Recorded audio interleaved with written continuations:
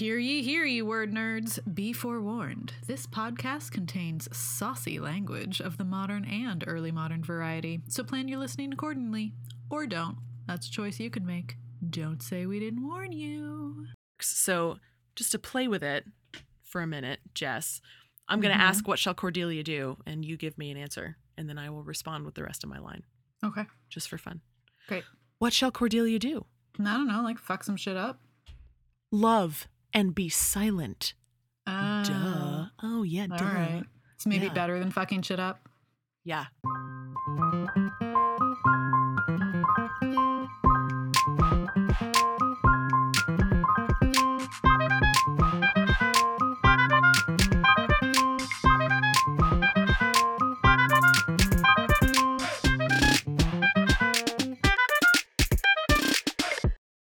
Alrighty, welcome to the hurly-burly Shakespeare Sh-ho-ho. I don't know why I said it like that, but it felt like time for change. I'm Jess Hamlet, and also there's another person here. Hi, Who are you? And I'm Aubrey Whitlock, and together we are Hamlet. We're just going to go with the ha-has today. Jesus fucking Christ. And this week we're talking about King Lear 201. Yay. Yeah, thanks so much for listening. We hope you enjoy the show. Oh, Lord. And come back for more. Moho. And now that's it. Enjoy the show and come back for moho. Sorry. Yeah. That was dumb. Okay. This is a 201 level episode, which means we have different expectations for you. Tell us what they are, Jess. Yeah. So when we do the intermediate level episodes, we think that you probably already know the play that we're talking about. So we don't tell you what the play is about. But like, if you don't somehow know King Lear, or it's been a minute, or you just want to go back and hear the super smart things that we have said about King Lear in the past, we have a King Lear 101 episode back in season 1 somewhere. It's not hard to find. It's in our top 10. It's early it. Days episodes. Yeah. Yeah. Absolutely. So for 201s, we go narrow and deep into a couple of topics relating to the play. So today we're talking about adaptation and audience contact, which I've probably delved into before, but I'm going there again because it bears repeating. I mean, how many times do I talk about adaptation? Yeah. So like these are things that we... So that's what we're doing. But before we delve into any of that, we will revisit a rhetorical device. So back when we were doing 101 episodes all the time, what we did was discuss definitions of rhetorical devices and give examples. But in 201 episodes, we talk about ones that we have already talked about, but then we talk about them better and more. So what we're going to do is we're going to talk about the uses or characterizations of that particular device in this particular play. Yes. And in the hopes that by identifying rhetorical traits of certain characters or just of the devices themselves, it can give you a line reading, it can give you some characterization, it can give you something to latch onto when you have to perform or write about or talk about a character or a moment in a play, or even just like a trend throughout a play. And this week we're going to revisit, we've probably revisited it before, but I don't care. Don't care. I've lost the will to care about that anymore. So we're revisiting two that go hand in hand, erotema and aporia. Erotema. It's erotema. Whatever. We've had this fight before. We have. Oh, okay. It's more fun to say because it sounds like erotica. Get on my level, Whitlock. You're right. I am not on your level. I will get on there. it. I will endeavor to get on there. It. Okay. Anyway, carry on. Erotema or erotema. Erotema. Is the proverbial rhetorical question. It's the Greek word for rhetorical question. King Lear is positively rife with rhetorical questions. Frankly, most of Shakespeare's plays are. Like, this is not one that's just a Lear thing. What? I know. The rhetorical question is a form of substitution type of rhetoric. It is substituting a question for a statement, a declarative statement. And there are some really, really juicy examples of it from a couple different characters. One being Cordelia in Act 1, Scene 1, after she has had a falling out with her dad that he brought on all by himself. That's a whole different story. Anyway, she is alone on stage and asks the audience, "What shall Cordelia do?" So, and it's a moment of, my editors tell me, in Act 1, Scene 1, it's an aside.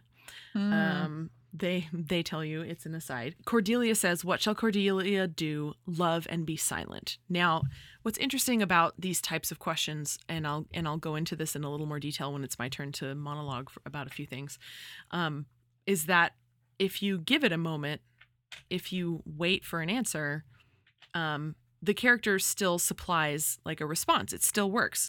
So there's a rhetorical question there. And of course, a rhetorical question, you don't necessarily expect someone to produce an answer, or you do, but you don't need them to voice it, right? That's kind of the whole idea of a rhetorical question, of erotema. You're allowing folks to fill in an answer on their own, and that's kind of the point. Another great example of repetition of this device comes later when Edmund, sexy Edmund, the bastard, is alone with us, telling us about how he's been with both Goneril and Regan. And he says, "Which of them shall I take? Both, one, or neither? Neither can be enjoyed if both remain alive. Oh, Edmund." Right? So he's asking these questions in quick repetition. Again, he may pause for a reply. He doesn't have to. He can allow you to supply the answer yourself. But I think if you look all the way through this play, you will find these kind of moments, and then ask yourself, should I wait? Should I wait for a response? What would happen if I did? But I'm getting ahead of myself because that's kind of what I want to talk about when it's my turn today. So, in other words, that's our device revisited, erotema, or erotema if you're feeling erotic today. I always am. The rhetorical question. Are we feeling erotic today? That's a rhetorical question. I was about to literally answer it, so I'll just let it sit in the Just let it sit world. there. Supply your own answer. Yeah. Great. All right, Jess, talk to us about adaptation. So longtime listeners of the podcast will remember, probably, I hope, this weird Victorian novel that I've been working with since the beginning of this podcast. It's a novel set in India during the time of British rule, the Raj, and it took over my life 2 years ago and now has resurfaced in my dissertation.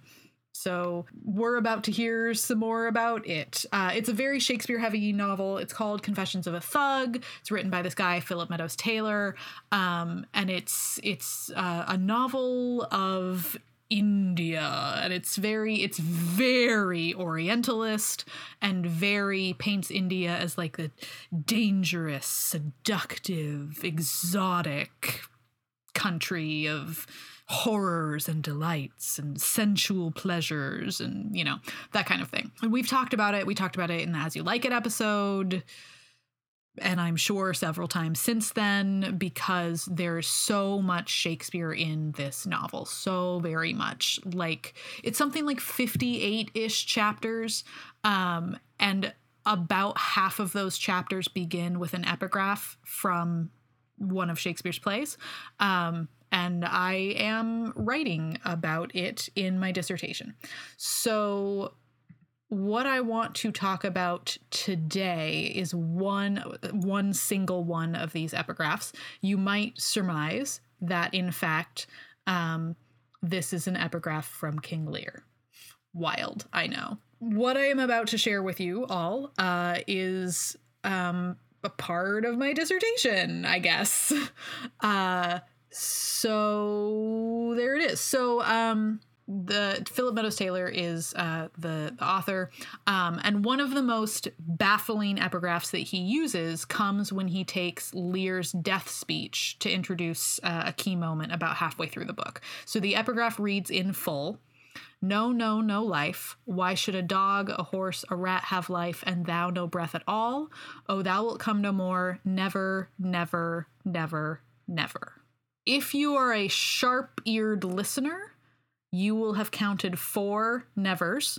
And if you know this play, you will know that there are 5 nevers.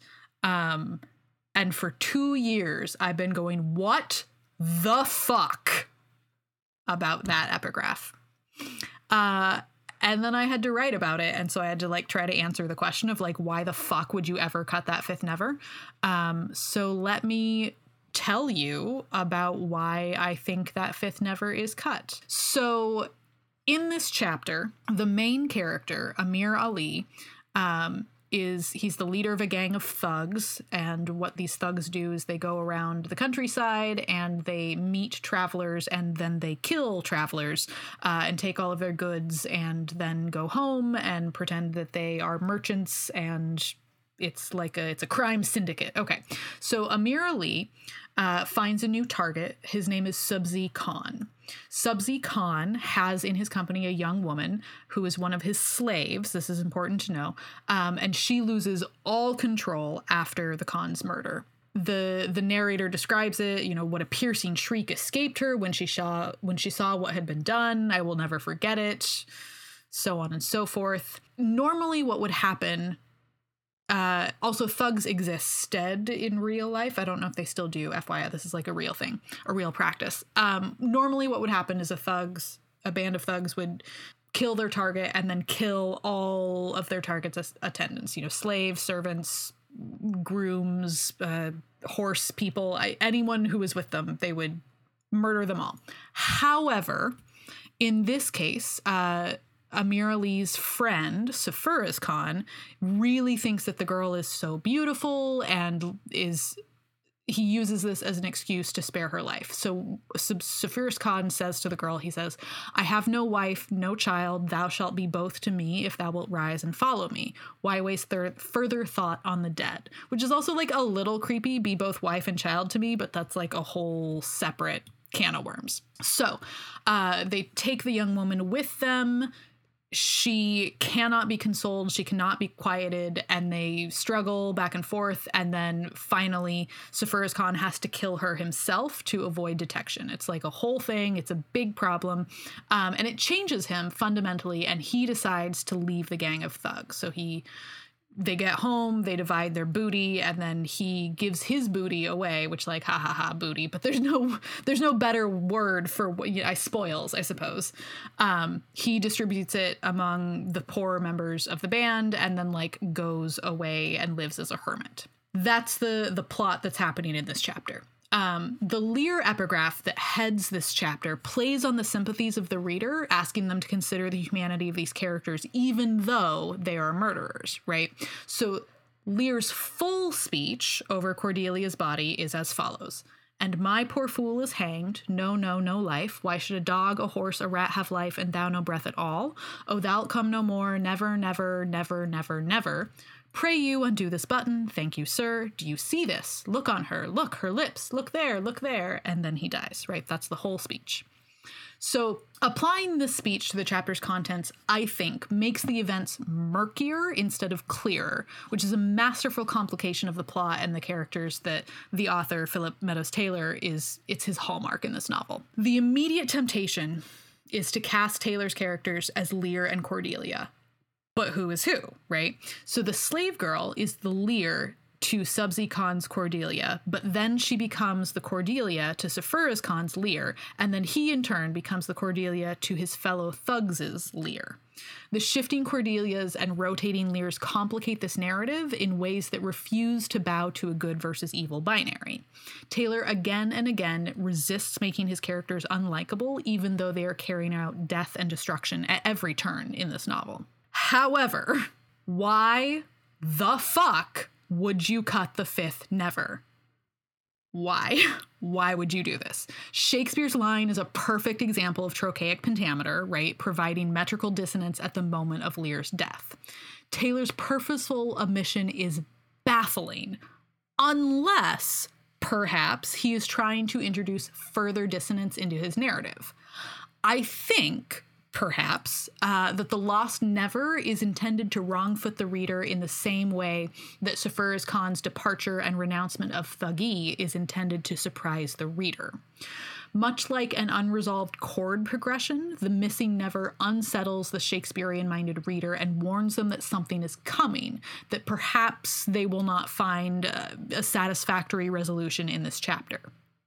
Right, even halfway through the novel, Taylor resists allowing his readers to paint his characters with the same brush. He resists letting them think that they know what his characters will do next. He resists letting them assign his characters to the good versus evil binary. Lear's function as an epigraph here, then, I think, is to signal death to the reader on multiple levels. First, of course, is the death distributed to the travelers that Amir Ali's tribe encounters and the young girl who is preserved and then dispatched. The second death is more nebulous and can be read as the loss experienced by the thugs at the departure of Sephiroth Khan. Taylor also uses this interlude to take a break from Amir Ali's voice and allows his his rarely seen other narrator, English narrator, to break in for several pages of pontificating about Ali's life of crime and his nefarious deeds. The disappearance of Amir Ali's voice, though temporary, is another kind of death for the reader because it allows the English narrator to speak uninterrupted and is one of Taylor's most obviously pro-English moves in the novel, and reminds the reader that to know and to understand Shakespeare, to be English, is superior to being a murderous Indian and quietly reinforces the colonial mission. Hi, Becky. Whoa. Do you have feelings about Orientalism as well? And King Lear? But like, why? I think it's kind of amazing that one little thing, one little omission, kind of sparked this journey for you. Yeah. Which just goes to show you, kids, be careful what you read. Yeah. When you're in a PhD program. Yeah, this was the first thing I read in a Victorian literature seminar that I took at the beginning of the second year of my PhD, and it stuck with me for, this was 2.5 years ago now, or maybe just 2 years. Yeah, it's just 2 years. It was 2 years ago. I read it and I saw that epigraph for the first time, and immediately it was like, where the fuck is the fifth never? Because that line's fucking iconic, right? Like, iconic. Yeah. It is one of the most famous lines. And so then, the question is, okay, well, was he working from an edition of Shakespeare that left off that fifth never? Was he remembering it from a 19th century production that he would have seen that omitted the fifth never for whatever reason? Like, why? Mm-hmm. I've not been able to answer either of those questions satisfactorily. Yeah, I was just going to ask. Yeah, I've not found a 19th century edition of Lear that cuts it. I cannot say, I can't say anything about what any production he might have seen has done, right? I think there are more questions to be asked than I have possible answers. But this was the stickiest part of this chapter for me, and it took me ages. Like, this is the last chapter of my dissertation, talks about British India. It is the first chapter that I wrote, and it really wrote itself. I exceeded my word count by thousands of words. And it just poured out of me. But then I wrestled with it for basically the entire time. It was one of the earliest things I wrote in the chapter, and then had to keep coming back to it and being like, I don't know why you would fucking cut this fifth never. Like, what is it doing in the text? How is it making me feel? How might it have made a 19th century reader feel? Right? Yeah. So this guy, Philip Meadows Taylor, who wrote this book, he was a pretty successful novelist. And this novel, I might be immediately about to misspeak, but I believe that this novel was read by Queen Victoria.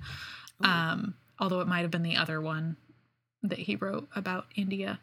The other one that I read that he wrote about India. I think he wrote a lot of novels about India. Anyway, it is something that I've been struggling with for 2 years, and now again for several months. So that's what it is. That's what I got. Yeah. Well, I think it's interesting the conclusions you have drawn, you know. Oh God, they were hard, right? Yeah, and well, the idea of dissonance, I think is an astute one, you know, for somebody totally outside of this and who has not read that book. Right. It makes sense, you know, that argument. Not being able, of course, to, like you say, you know what sort of productions he might have seen, or and if something was deliberately cut, or if maybe he heard an actor misspeak and miss the fifth never. You know what I mean? Like there's no way to know some of that stuff. So that's always the challenge, isn't it? Like taking what you've got in a text and figuring out why it happened. Yeah. You know? Yeah, and what it's doing. Right. And also, like, how much do I care about authorial intent? Like, how much do I care what he intended to do with this epigraph versus what it is doing now? Yeah. Right. You know? Yeah, absolutely. So. Absolutely. So that's what I got. How about you tell us about Edmund some more now? Cool. So we're going to return to Edmund briefly. So I'm going to, first of all, preface all of this by saying my monologue today is sponsored by my colleague, Leah Wallace, and her paper at the Blackfriars Conference, Pause for a Reply, a how-to guide for audience activation. And if anybody listening to this who knows Leah knows that, like, her whole academic research thing is about like eye contact and audience contact and what that does to your brain and all sorts of stuff. She brings up the point of this whole presentation was that if you pause to when a question is asked, right? When say in The Merchant of Venice, you know, if you prick us, do we not bleed, etc. At that moment, and you actually wait for an audience member to respond, it amplifies the moment. You know, there's always pushback, I think, especially in modern theaters where the lights do turn off on people, on the audience, and we're able to better spotlight actors. There's that notion that if you take things to the audience, it diffuses the energy. But literal neuroscience that Leah has studied, and she is by no means a neuroscientist. I'm just going to put that out there. But the research she has done indicates that when you make eye contact with people for a certain amount of time, it doesn't diffuse energy. It actually creates energy. It builds energy in the room and connection and community. And I think, you know, she argues, of course, that to do that sort of thing in a space like the American Shakespeare Centers at the Blackfriars, where the lights are on all the time, you know, universal lighting. But I would argue that even in a quote unquote traditional theater setting, you can make some of these connections. You can make eye contact with people and wait for a response and activate your audience and see what happens. And, you know, a lot of the time people are just going to give you that kind of deer in headlights, like, huh? I don't know, me? What? You know, and that's fine, you know, and you can respond to that. But what happens when you actually get a response? And that's where Edmund comes in, sort of by accident, not really because this play is so profound in its rhetorical questions and questions to the audience, but more because of the theater camp that we run here every summer, and what happened a couple summers ago in 2016 during a production of King Lear, in which Patrick Earle, who played Edmund, came out. You know, he's got sort of this is his like triumphant moment where he's going to tell us all about, I've been with both ladies. Good for me, ain't I great? And in my text, I'm looking at the New Oxford today, and it just breaks it down by scene, which is annoying. So it's scene 23, or rather, Act 5, scene 2. I think is where technically we're at. So Edmund, do you want me to look up a? Oh no, it's okay. I'm just for people who are listening. Okay. All right. It's the end of scene 22, so it's Act 5, Scene 1. Edmund comes out and he says, "To both these sisters have I sworn my love, each jealous of the other as the stung are of the adder. Which of them shall I take? Both? One? Or neither? Neither can be enjoyed if both remain alive. To take the widow exasperates, makes mad her sister Goneril, and hardly shall I carry out my side, her husband being alive.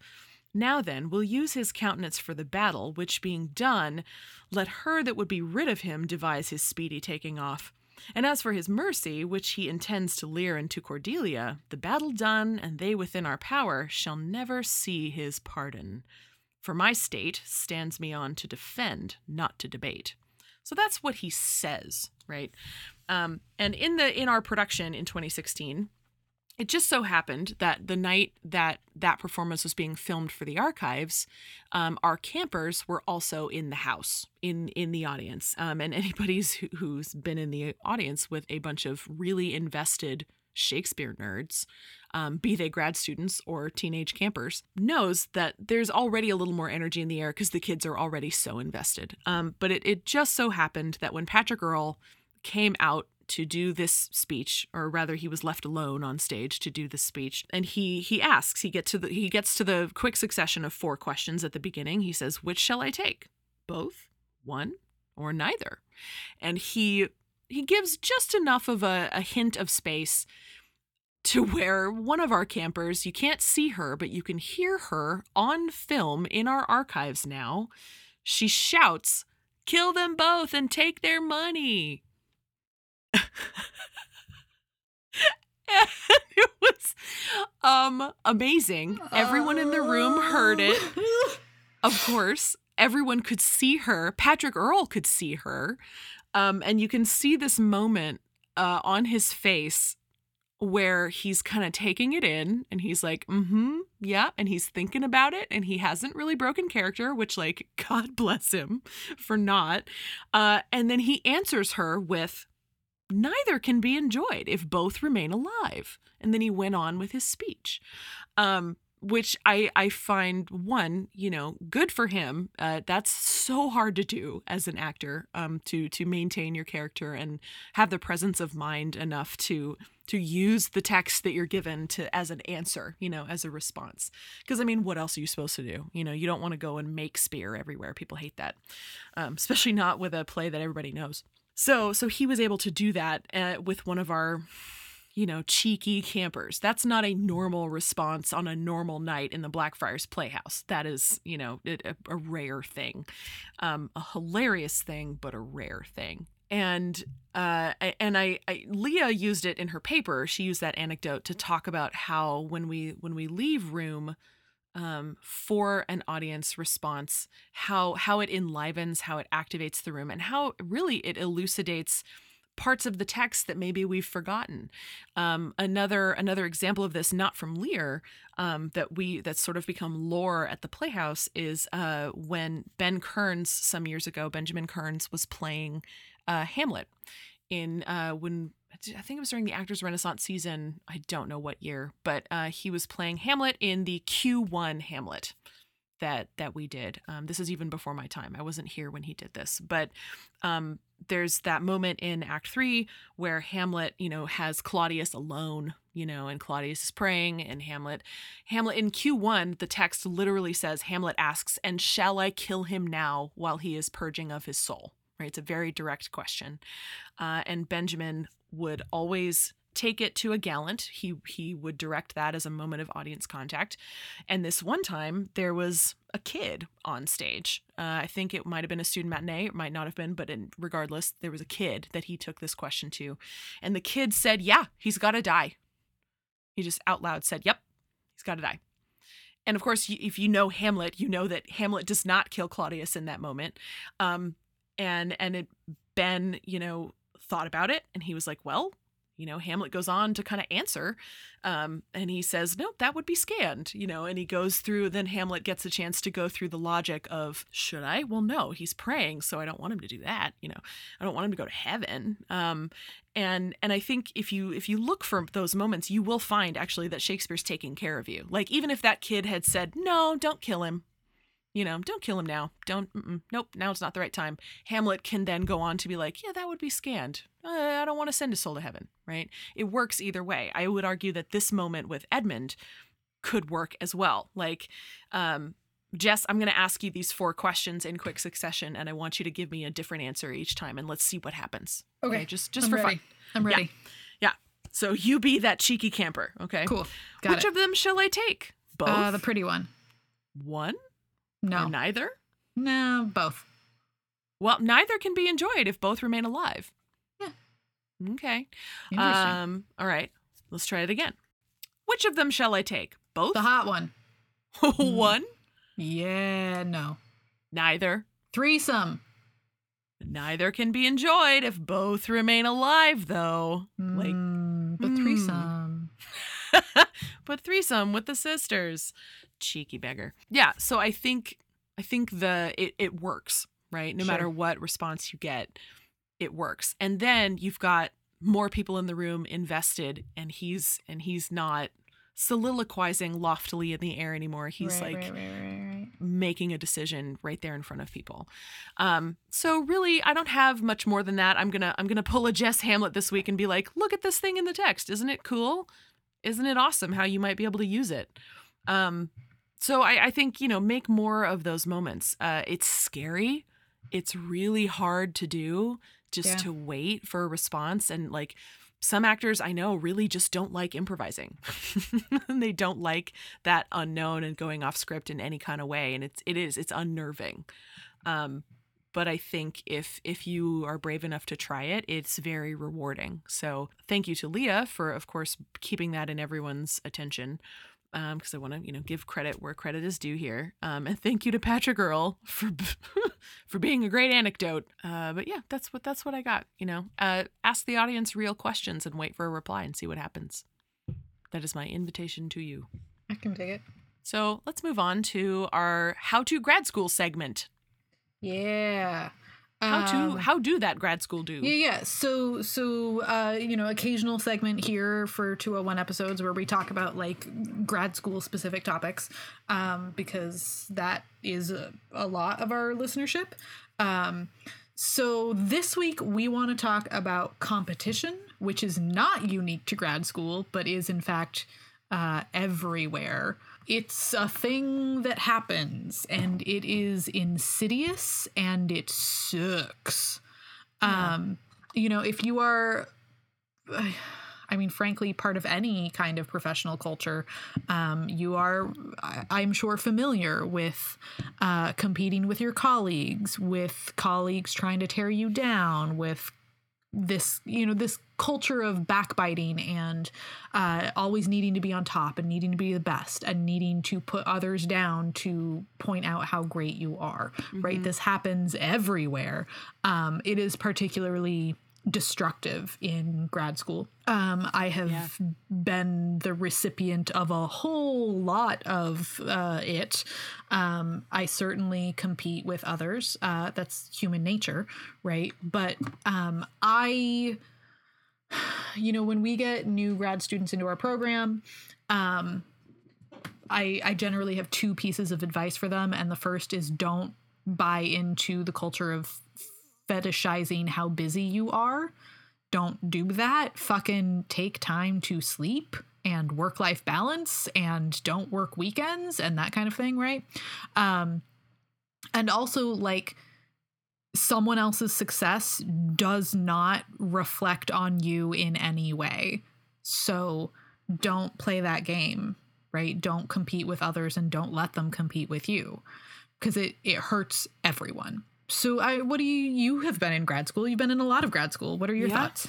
Yeah. I think you're right that the urge is always there, at least for me. I have kind of a weird relationship with competition because I, like a lot of people, grew up playing team sports, and enjoying certain aspects of that kind of competition. Sure. So like, I feel like there are aspects of competitiveness that kind of keep you motivated. Absolutely. And having a friendly rival, in your program, or even someone not in your program, but like someone that you constantly, like they are on your level or even, better than you in some way. And you want to, just, I gotta beat them, but it's a tenuous line to walk, really is. between that kind of healthy and collegial competition and competitiveness and then like flattening someone else or blowing out their candle to make yours burn brighter. Yeah. There's a very, very fine difference. line. There's a difference between, many other peers in my program right now who are at the same level that I am at are publishing in peer-reviewed articles. So I need to do that too. So let me hustle to do that. Versus, well, I just heard that my friend got a shitty rejection from a journal, and that makes me feel good about myself because it means that they're not publishing, so that they're not making me look bad, right? Like there's it's two sides of a or coin. like they failed, so there's room for me to squeeze in. Yeah. You know, right. that's and an opportunity for me. Exactly. Like it's really hard, especially for the academic job market right now, because that is a zero-sum game. It's rough. And there are no jobs. Do you know how many jobs there are posted for early modernists in English programs this year? 4. 2? Okay. 4 in the whole fucking country. Yeah. So. And newsflash, there's way more of us than that. So like way more of us. Yeah. So it's hard out there for a gangster. Thank you for laughing at that. But I feel like I have spoken about this previously on the podcast. I hope you're not hearing it for the first time right now coming out of my mouth. But I felt really bullied in our master's program by my peers for doing the work that I was doing. I did not feel like I was competing with any of them, which is not that like, oh, they weren't on my level, but that I, from day one, didn't want to be a theater person, right? That was never that's not my trajectory in life. I want to be in a library, in a classroom, behind a stack of books. That's what I want to be. And there mostly weren't those people in our cohort, right? It was like me. And then later sort of Patrick. But he is also very comfortable being a theater practitioner and I am not, right? Mm-hmm. So I really felt like I was kind of in a class on my own, which I don't mean to sound in like an elitist way and like a no one else is on my level kind of way. Just that I really felt that my goals were not the same as everyone else's. Mm-hmm. And then I went and I wrote my thesis and I came back on the first day of our second year and I had a full draft done. And when people found out, I got shat on. Super shat on. And it was really hard for a whole year to hear people constantly saying, oh, well, Jess is just making us look bad. And well, that Jess, she's trying to make the rest of us, feel like we aren't doing the work that we need to be doing. And it's like, no, that's not at all what I'm doing at all. And what I'm doing does not reflect on you in any way. And maybe worry about yourself and worry a little bit less about me because we all have different working styles. So calm your nuts. That has happened significantly less since I've been at Alabama, partly because there are much fewer of us. Much fewer of us. More fewer? There are more fewer of us. I have 75% of a PhD in English. I know how to word smart good. I mean, my cohort here is 4. And once we're out of coursework, I only ever see one of them. Right. So it's a lot harder to compete with people because more isolated. It's really isolated. And there are fewer people to compete with. Yeah. All of that said, there is someone here who sees me as their own personal benchmark and that they need to be better than me at all times. It is slightly hilarious. They're very invested in what I'm doing and when I'm doing it. And I'm just like, okay. Yeah. We're all in the same boat. And again, our professional goals are very, very different. So like, what are you doing? Anyway, that was maybe a bit of a digression. But I guess like there's no way really to avoid it. It's being aware of how it makes you feel and what you want to do with those feelings, right? Yeah. Like use it productively and not reductively. And also like someone else's success does not reflect on you at all. Right? Yeah. No one is publishing at you. No one is getting jobs at you. Stop publishing at me. Right? Like no one is writing really great seminar papers at you. No one sits down and is like, you know what? On this assignment, what I really want to prove is that I am better than Joe, who sits next to me in class. Yeah. I mean, I guess some people probably do that, but like that's not the point, right? That's not why we're here. We're not here to prove anything other than like we have ideas that are worth talking about. Yeah.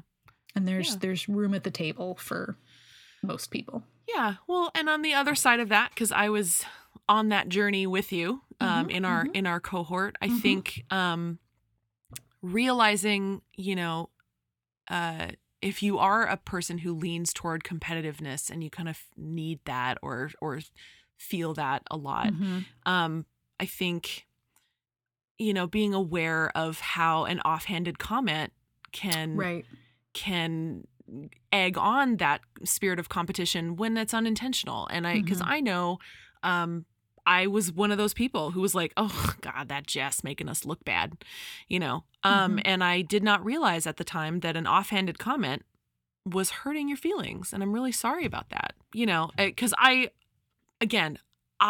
don't take it personally. Right. Like I make jokes about stuff and I'm just sort of a glib person. So like, did I believe that Jess was making me look bad? No. Because I wasn't. No, you weren't. Yeah. No. But I realize how now, and hearing you talk about it, how I played into that, and I'm sorry about that.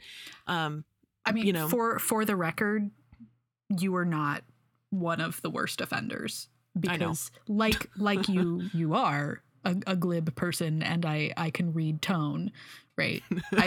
You're not a robot? Yeah. There were rumors that you were a machine. I mean, I am a machine, yeah. No, I don't recall there ever being any comment that you made that made me feel bad about myself. It was certainly other people and in other venues. Yeah. But also, realizing it's helpful for someone like me who is glib and says offhanded shit, to know that, my words hurt people sometimes or can play into that without intentionally doing that. Right. At the same time, I had another thought and then it just went right out of my brain and I lost it. Where did it go? I don't know. Did you check up your butt? No, it's not where I store my thoughts, Jess. Could have fooled me. Oh, you set yourself up for that. I did. It's why my butt's so articulate. Yeah, That's where girl. all my ideas are. I don't like it when your butt talks. It's all that body language. Oh my goodness. Ooh, girl, now I'm talking about your fine ass. Yeah, so I don't know what that thought was. It's gone now. Yeah. It's gone forever. But I mean, I guess point made. Yeah, all of the points are, I guess it all boils down to just like think before you speak and be gentle with yourself and others. Yeah, and it sucks too, because the industry kind of makes you compete with people. Yeah. So like you're being pushed toward it. So it takes like hypervigilance all the time to get away from that. Absolutely. And I don't want to sit here and make it sound like I've got the system cracked and I am never competitive and I'm never jealous of other people, because that's a fucking lie. No. I am a human and I get it wrong frequently like everyone else. But, I've been in this for a while now, and I've learned to recognize when I'm going in the wrong direction and what things will spur me on to the bad behaviors and habits that I don't like in myself. And then, the next day I try again. Right. Yeah. It takes constant conscious effort. Yeah. It's a challenge. It's a whole other level of challenge on top of being a grad student in general. Yep. Great. Yeah. So. Moving on, we're going to gossip now. Yeah. Which seems antithetical given what we've just talked about. Yeah. But it's good gossip. It's good things. Well, so, kind of. It's productive. I'm not good. Well, it's not like gossip. Like, oh my God, did you hear about Aubrey's butt and how articulate it is? Oh my God, did you hear that Aubrey's butt is so good? Because Aubrey's butt is so good. Yeah. It's like the best butt. It's the best butt. Anyway. So, the students at Williams College in Boston, is that where it is? No Massachusetts? idea. It's in Massachusetts, but I don't know exactly where in Massachusetts, have called for a boycott of the English department there, because they say that the English department is sort of actively racist and hostile to students of color. So they have a website. We're gonna throw up a link in our show notes, not to their website, but to the write-up in Inside Higher Ed. But what they say is, we, the undersigned students of Williams College, pledge to an indefinite boycott of all English classes that do not take seriously the matter of race. That is, those classes which do not include more than a token discussion of race and more than a token number of writers of color. Essentially, it appears to be that they also want like a new chair of the English department, because they're just not getting critical engagement with race. And that is a problem in literature. They're also alleging that several white professors have used the N-word while talking about literature, and not in a way that like, we're discussing a work of literature that uses this word, but that I'm just going to use this word, which is is a problem. Yeah, it's a bit of a problem. So you can read all about it. It's like a thing. I absolutely think that it is worth supporting. We in this country are at a moment of racial reckoning, I think. Yeah. We have not solved racism. In fact, Obama did not cure us of that. Thanks, Obama. We are not living in a post-racial society. Thanks for nothing. Right. It's, and this is, well, we'll throw up the link. Go have a look. But we stand with you, Williams English students. Yeah. Solidarity. English departments, I think, in many places have problems with representation. Yeah. English departments tend to be pretty white. They tend to be pretty male. Yep. Canons of literature also generally tend to be pretty white and pretty male. And that's something that a lot of people are working really hard to change right now. So, shout out to Williams College. Yeah. Keep fighting the good fight. Good for them for doing something about it. Yeah. Well, on a shout out of a different note, we got some contact through our website from actor Brendan Kennedy, who is cast as Hal and then Henry V in the Brave Spirits Theater Histories Rep that's going to be producing the entire history canon of Shakespeare's plays from 2020 through 2021, 22. It's a big undertaking and a big project. But he reached out to us to say hello and to invite us to come and see the shows when they open. And I just wanted to say thanks for being a listener. Thanks for contacting us. Please stay in touch. I know, Jess doesn't live anywhere near the DC area, but I do. So I will do my best to get over there and see as many of your shows as I can. Because I, unlike Jess, love the history plays and would love to see them. And this, I hate the history plays. I love most of them, I should say. I don't love them all, but I love most of them. I hate pretty much all of them. I know. 3 exceptions. I know. And of course, want to support, fellow Mary Baldwin S&P grad, Charlene Smith. So I will do what I can to get out there and represent you guys. Just wanted to shout you out, say thanks for getting in touch. And you too could get a shout out if you get in touch with us. Oh, ye listener, ye indistinct listener out there in the void. Yeah, we do try to respond to most emails. We get a fair few of them, so apologies if we don't get back to everybody. But yeah, but we do read them all. We do read them. And when you say nice things about us, then we shout you out. Yeah. So if you want a shout out, say nice things about us. It's a quid pro quo, if you will, if that term hasn't been too poisoned lately. Ugh. Anyway, thank you so much for listening, everyone. We hope you leave this podcast more informed than when you started. Tune in next week. We're going back to a 101 episode, and it's going to be the Revengers tragedy. Whoop, whoop. All the revenge, all the tragedy. Fucking good. So fucking good. Shit, I gotta read it now. Yeah, you do. All right. Whamlet out. Whamlet out. If you enjoyed our podcast, please tell your friends, rate us, leave us a review, and subscribe on Apple Podcasts or wherever you get your podcasts. For show notes and other fun stuff, you can visit our website at www.hurlyburlyshakespeareshow.com. Yeah, get in touch with us. Tell us what you're working on and thinking about. Email us at holla@hurlyburlyshakespeareshow.com. You can also find us at hurlyburlyshakes on Instagram. Or at hurlyburlyshake, no S, on Twitter. The Hurly Burly Shakespeare Show is produced and edited by Aubrey Whitlock and Jess Hamlin. All opinions you heard are strictly our own and not affiliated with the institutions we represent.